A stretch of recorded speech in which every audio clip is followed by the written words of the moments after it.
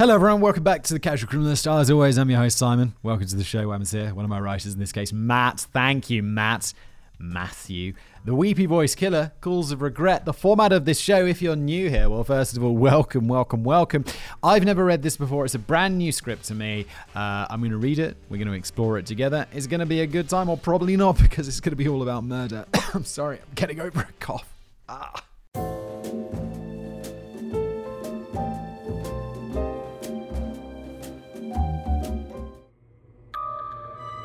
The first phone call. 9/11 operators argue 911, right? It's not 9/11. That's a terrorist attack. Oh God, I said terrorist in the first minute. Whoops. That means I probably won't get monetized on YouTube. This also goes out as a YouTube show, by the way. If you're just listening to it and you want to watch it, there's all sorts of stuff that is added, so you can check it out on YouTube. Yes. 911 operators arguably have one of the most difficult jobs in the world. Every day without fail, they take emergency calls from people all over the country. And while some are false alarms or nothing too serious, there's plenty where they have to deal with the trauma of hearing someone screaming for help, or God forbid, the final moments of someone's life on the other end of the line. I would hate this. I hate all this stuff. The other thing I always think about, I don't know if I mentioned it before on this channel, but it's like there are people out there who they have to find stuff on these social media platforms that the social media platforms don't want on there, like terrorist beheadings, all sorts of the nastiest, horrible shit that you can imagine. And it's these people's jobs to just look at that and be like, no, that is traumatizing. Oh my God, I couldn't do that. I couldn't do this 911 stuff. I'm too weak. I don't have the constitution for that. That's why I have to just sit behind a desk and record videos.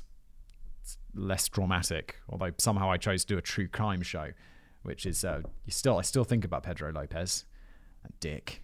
The date is New Year's Eve 1980, and on that day, one poor emergency operator answered a 911 call at 3 a.m. from St. Paul, Minnesota. The call was brief. The voice on the other end was that of a man sounding emotional and distraught. His voice was trembling, each word sounding as if he was crying hysterically. Just please, this is an emergency. Please send a squad to Pierce Butler Road, Malberg Manufacturing Company machine shop. Please send an ambulance too. There's a girl hurt there. She's lying on the ground in the back by the railroad tracks. When asked if he knows the physical address of the location, the caller says, I don't know, and the call suddenly cuts off from there.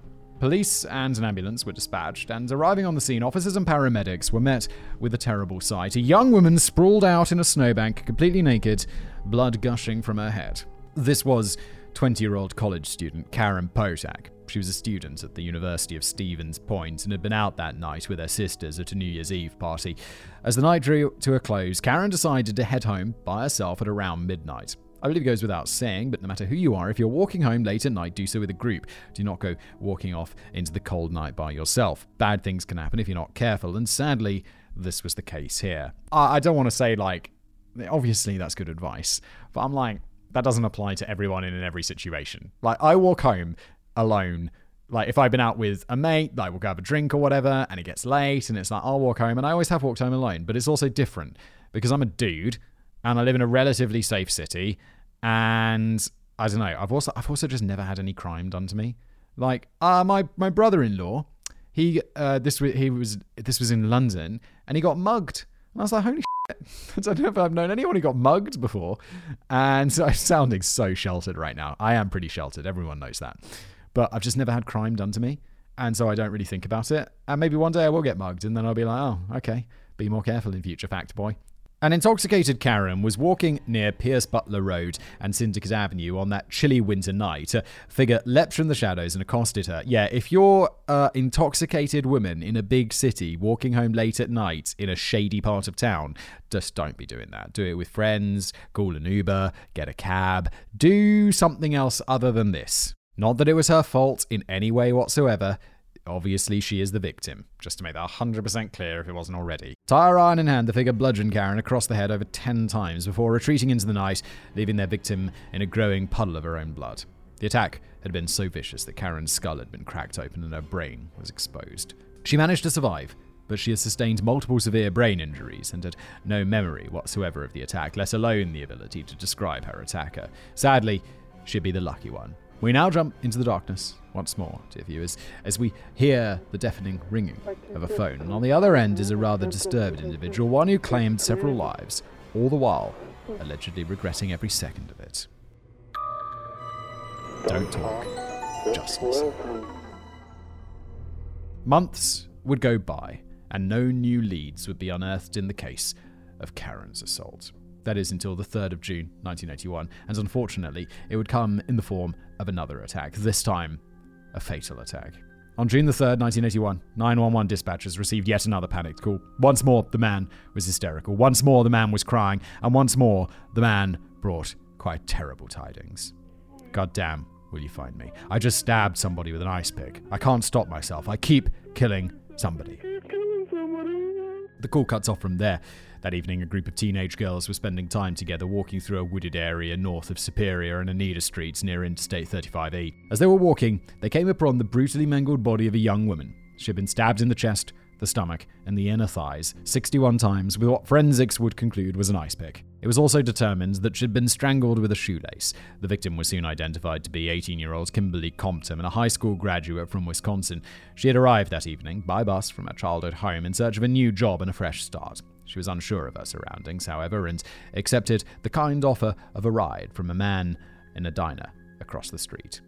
That would be the final mistake of her life. Don't get in cars with strange men, young women. Just don't do it. I'm going to hammer. I have a daughter. I'm going to hammer this into her. Do not do that. Do not do that. Call someone. Call me. Call a friend. Call anybody. It doesn't matter what time it is. I'll give you a ride. Or I'll, just open up Uber and call an Uber. Please don't do this. I know this was the past and stuff, but still, don't do this. Police once more were at a loss. They had no idea as to why Kimberly was targeted or what could possibly have warranted such a heinous attack. There wasn't even any sign of sexual assault, so one avenue of motive was discounted almost immediately. When interviewed by the American true crime TV show Mark of a Killer, St. Paul PD Sergeant Joe Corcoran stated, "It's very unusual to use an ice pick to kill somebody." 2 days after the discovery of Kimberly's body on June the 5th, the killer would call once more. He'd apologize all over again and promised to turn himself in, but he never did. On June the 6th, he called once again to say that some accounts in the papers about the murders weren't accurate. Then on June the 11th, he would call once more. Don't talk, just listen. "I'm sorry for what I did to Compton. I couldn't help it. I don't know why I had to stab her. I am so upset about it. I keep getting drunk every day, but I can't believe I did it. It's like a big dream. I can't think of being locked up. If I get locked up, I'll kill myself. I'd rather kill myself than get locked up. I'll try not to kill anyone else."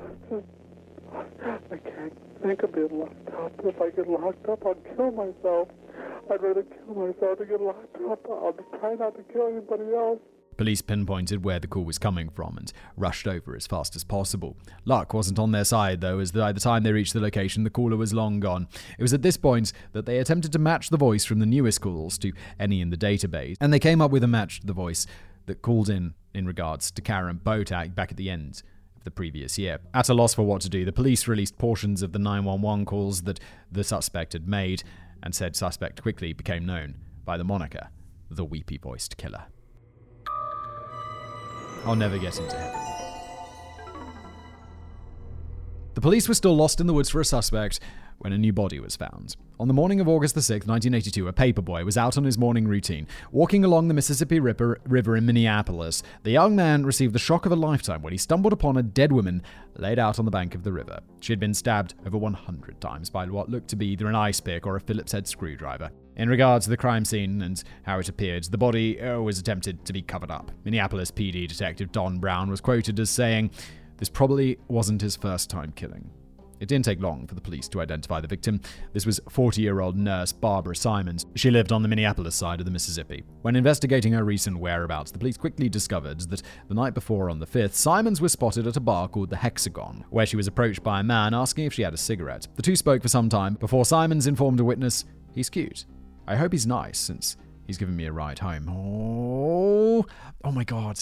Like, women, I know this isn't surprising to me or shocking to me, and I know this already, but it's like, it's different being a woman.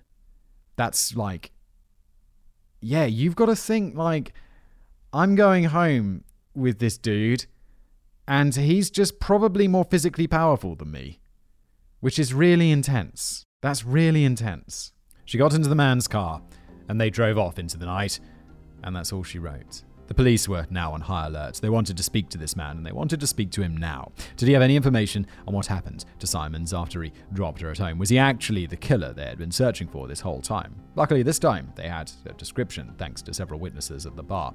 A bulky man of about 40, 6 feet tall, 185 pounds, dark complexion, black moustache, and receding black hair. Just as things were starting to look up, 911 received another call. It was the suspect, and once more, he was crying. Please, don't talk. Just listen. I'm sorry I killed the girl. I stabbed her 40 times. Kimberly Compton was the first one over in St. Paul. I don't know what's the matter with me. I'm sick. I'm going to kill myself, I think. I'm just going to. If somebody dies with a red shirt on, it's me. I've killed more people. I'll never make it to heaven. If somebody dies with a red shirt on, it's me. I killed more people. I'll never make it to heaven. Distressed and blubbering, the call ended again before any new information could be had. I've listened to every one of these calls multiple times in order to transcribe them correctly for all of you, and believe me when I say that they don't get easier to listen to.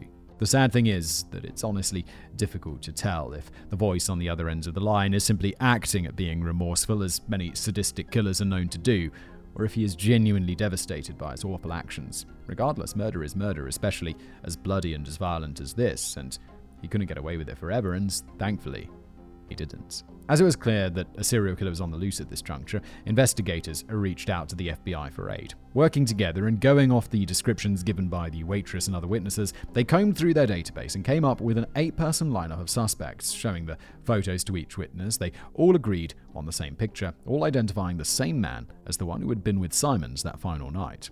The police had hit pay dirt, and they finally had a name: Paul Michael Stefani. The voice on the other end of the line. Before we carry on, let's rewind for a moment and take a look at just who Paul Michael Stefani was. Born September the 4th, 1944 in Austin, Minnesota, Paul was the last born of 10 children to a Catholic family. Remember, folks, this was the olden days, when the Bible belief was to reproduce like rabbits and uphold those good old-fashioned family values with your humongous family, for Jesus, of course. Well, maybe not all the good Bible beliefs, as his parents ended up divorcing and his mother remarrying when he was 3 years old. Yeah, you know, it's common, isn't it? Just pick and choose the bits you like and just leave the bits you don't like. It's fine. People were leaving comments on a previous video that I'd made, talking about my disbelief, how there are people who believe that the Bible is to be literally interpreted, like every word is like the truth, like without question. It's not parable or story or lessons, it's just the absolute truth. And how I found that crazy, and people were like, bro, lots of people believe this, and it's just so mental to me. It's obviously parable and story. I mean, I think it's mostly fiction with some history thrown in. It's here that things seemed to go downhill for old Paul, as his stepdaddy was a bit of an arsehat and had this proclivity for beating his stepchildren. Don't f up your kids. It's a lesson here on Cash Crim. At times even tossing them down the stairs of their family home if they pissed him off enough. Terrible parents making terrible serial killers ever since the dawn of time. Not much is known about the rest of his childhood, but we do know that he moved to St. Paul in the 1960s and married a woman named Beverly Lyder, fathering a child with her, but the two eventually got a divorce. Stefani had several jobs over the years, including acting as a shipping clerk and a janitor at Moorburg Manufacturing Company machine shop. As time went on, he would lose every single job he'd ever held, blaming his bouts of epilepsy on his time at the machine shop. How that particular job caused him to develop such a condition, I don't know. Make it make sense, Paul, make it make sense. Eventually, all the rage and frustration from his constant failing reached its boiling point, and on multiple occasions he would return to his old employer, one of those times coming across Karen Potak. And from there, we know how things play out. Mostly. We'll get to that soon enough. I have to say, this police work is... this episode's quite short. I can see we're already about halfway through. And I'm like, it's just good police work. There are these women, they were attacked. They piece together these pictures from the FBI in the database. They're like, it's this dude. They find the dude, and now they go after him. Bravo! It makes for a short episode, doesn't it? Final attack and capture. For now, we're back where we left off, and the police now have Stefani's name, and he has skyrocketed to the top of the suspect list in this spree of attacks and killings. A surveillance team was set up at Stefani's apartment complex, one who watched his comings and goings for several days. Why they just didn't bring him downtown for questioning, I'll never understand. They had witnesses positively identifying him and placing him with at least one of the victims before her death. You'd think that would be more than enough for at least a round of questions. No, nothing, just the same police incompetence all over again. Alrighty then, I totally disagree, Matt. I totally disagree, Matt. I think that this is solid police work. I think that, okay, so they've got some eyewitnesses, which we know is not always super reliable. He hasn't been tipped off. They've got a great opportunity to observe him and catch him in the act of some criminal behavior. And that is going to be much more of a lockdown in a court of law and much more likely to get him convicted than if they bring him in, they tip their hands. I think this is absolutely solid police work. Not often we have such a disagreement, Matt. I think this is good. I'm pretty happy with this. I think it's why the episode is short. Then on the 21st of August, 1981, Paul Michael Stefani left his apartment and got into his vehicle, taking off into the night. Officers followed after him as the suspect made his way into Minnesota, but eventually they lost track of him. The killer was in the wind. I bet they regret not taking him sooner, huh? Well, now, okay, that's some incompetence. Obviously, if they're not taking him in, they run the risk of him going into the winds. But I think they wouldn't expect that to happen. I still think they're absolutely going to be able to find him. I'm desperately crossing my fingers that he doesn't kill someone else in the meantime. But I absolutely understand why the police did what they did. I don't think it's incompetence. Him getting loose is incompetence, but not taking him in to build a better case, I think is fine. Totally fine with that. Stand by that. That night, 19-year-old Denise Williams was working the streets, as a sex worker when she was driven up on by, you guessed it, our old buddy Paul. After shooting the shit for a few minutes, he asked if he could purchase her services for the night. Agreeing on a price of $100, she jumped into his passenger seat and the two of them drove off. Now, normally, we know how the situation goes, and if the cases before this are any indication, we would be correct in thinking that this was the end of the line for poor Denise. However, Denise was one tough cookie, and she wouldn't be taken so easily. Excellent. As the receding hairline ripper turned into a dead end, Denise suspected something was amiss. She'd been feeling uneasy for some time, as her newest hookup had been taking her to dark suburban streets instead of the more convenient and brightly lit freeway, as one would assume he would do. Her suspicions were soon proven correct, as before she could act on her instincts, out of nowhere, her newest John produced a screwdriver and began stabbing her viciously. He managed to stab her a total of 15 times, his car seat becoming soaked with blood, before Denise eyed an empty glass bottle he had laying on the floor of the passenger side. Gripping it by the neck, she brought it down as hard as she could on the monster's dome, shattering it and causing his head to bleed profusely from the head and face. Excellent. Like this. Go, go, go. Denise fell from the car as the killer cried out in pain, her screams alerting a neighbor nearby. He attempted to confront Stefani, but the killer threatened him with the screwdriver before driving off as fast as he could. An ambulance was called and Denise was treated for her wounds, telling the police, once they arrived, everything she knew and even giving a positive identification on her attacker. A badass. A true survivor. Then, as the police were gearing up to finally take this piece of garbage into custody, news came in over the dispatch. A new 911 call had been made. I need an ambulance. I'm all cut up. I got beat up and I'm bleeding. That's right, Paul Michael Stefani, after getting his bean cracked, actually returned to his apartment, saw how badly he had been hurt, and called 911 for an ambulance to treat his wounds. And on top of that, he used the same voice he'd used in the previous calls. If there was ever any doubt, it evaporated in an instant. The police and an ambulance arrived at Stefani's apartment, and after getting him bandaged up, the Weepy-Voiced-Killer was finally taken into custody. When questioned by the police, Stefani tried to play off his injuries as the result of being the victim of a robbery. That's not gonna work, because they already know it's you. I guess you don't know that yet. And the person you just stabbed is gonna be like, yeah, that's him. That's definitely him. And how did he get the head wounds? I smashed him over there with a bottle. Yep. The police weren't having any of it, though, and they knew they had their man, regardless of whether he wanted to admit it or not. Detective Brown brought out the case file. They had every page detailing the crimes Stefani had been involved in over the last year, and that's when he brought out the picture of the victims. According to Brown, Stefani got up from his seat and said, "You're not going to pin those on me," and his voice immediately changed. He went to a high pitch. Right away, it struck me as the voice I heard on the recordings. Stefani was taken to trial for the assault on Denise and the murder of Barbara, pleading not guilty to all charges laid against him. During the trial, both his ex-wife and his sister, along with a woman who lived with him, were all brought to testify. While on the stand, they were played the recordings of the 911 calls he'd previously made, each one of them positively identifying the voice to be that of Paul Michael Stefani. In the end, Stefani was found guilty of both charges, receiving 18 years for the assault of Denise Williams and 40 years for the murder of Barbara Simons. His one final phone call.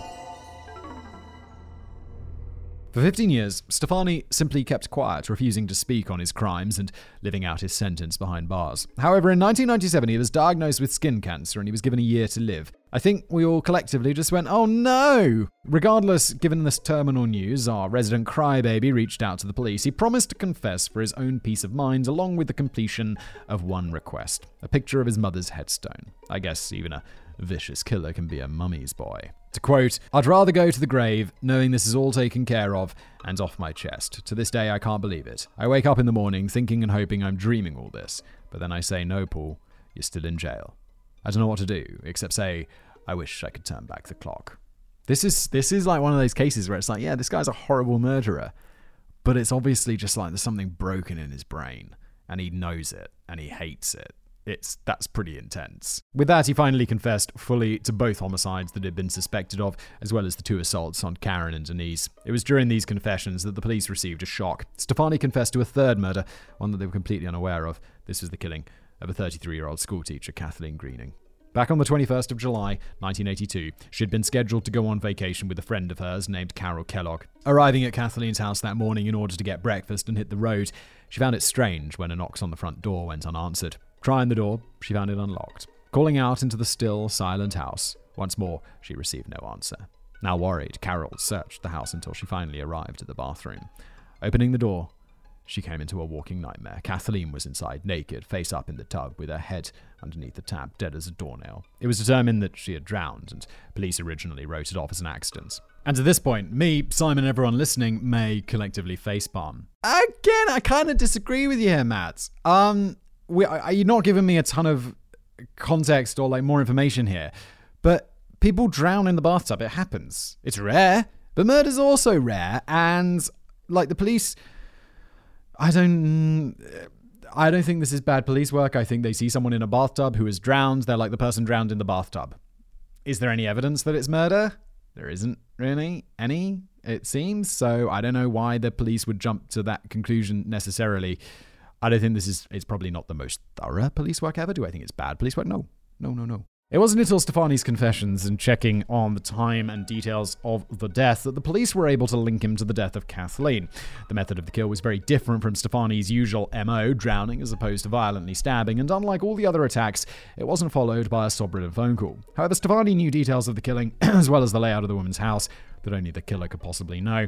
And whilst going back through the evidence, police took a look at Kathleen's address book. The name Paul S. was written within, clinching it for investigators. Kathleen Greening was the third victim of the Weepy-Voiced-Killer, and just like that, our monstrous timeline is complete. When asked about his motive, Stefani never gave a concrete answer. The closest he got was that there was a dark voice in his own mind that on occasion would bubble to the surface and whisper to him, "Paul, it's time to kill." So, was it a mental illness that encouraged Paul to take the lives of those 3 unfortunate women and attack 2 others? Was it simply a matter of rage for all his misfortunes, along with some kind of sick payback for his past lovers leaving him? I suppose we'll never truly know. One way or another, Stefani did what he could to clear his conscience before he died, stating that, "Mother always told me, if someone hurts you, go to God."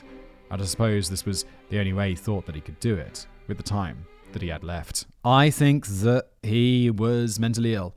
I think that there was something in his mind that he couldn't control, and he didn't like it.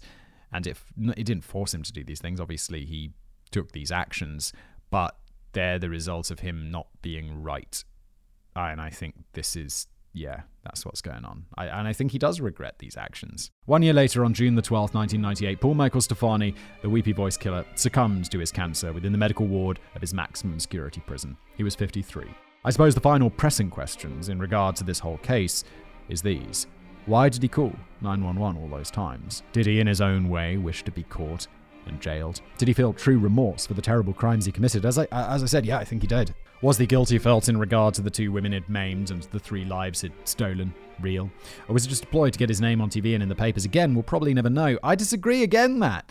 I think he stayed silent for 15 years. The only reason he's talking about it is because he wanted to get it off his chest. He wanted to talk to investigators, not journalists, not the press. I don't think he had any interest in that. He was just mentally unwell, and that led him to murder, and he didn't want to. And I think he regrets it. Do I feel bad for him? No, he murdered 3 people, Jesus. But in the sense of him not being able to control it, does it make him less guilty? No. But that's tough. Either way, it's here that we remember the victims so that the names will remain, even when all else has faded away. Karen Potak, Kimberly Compton, Kathleen Greening, Barbara Simons, Denise Williams. 3 lives lost, 2 changed. I can only hope that the 3 who were lost can rest easy, and the 2 who lived were able to move on with their lives and make their remaining years happy ones. As for Paul Michael Stefani, he's long dead now, 24 years in the grave.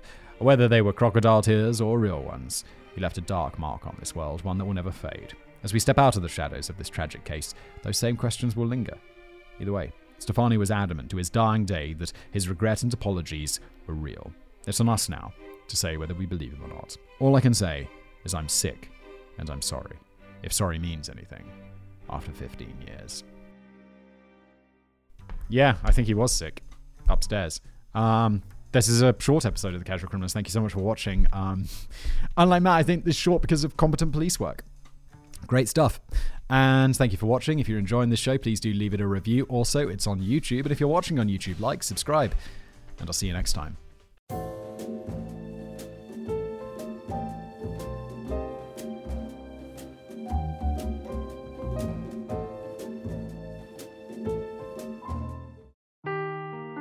Seeking the truth never gets old. Introducing June's Journey, the free-to-play mobile game that will immerse you in a thrilling murder mystery. Join June Parker as she uncovers hidden objects and clues to solve her sister's death in a beautifully illustrated world set in the Roaring '20s. With new chapters added every week, the excitement never ends.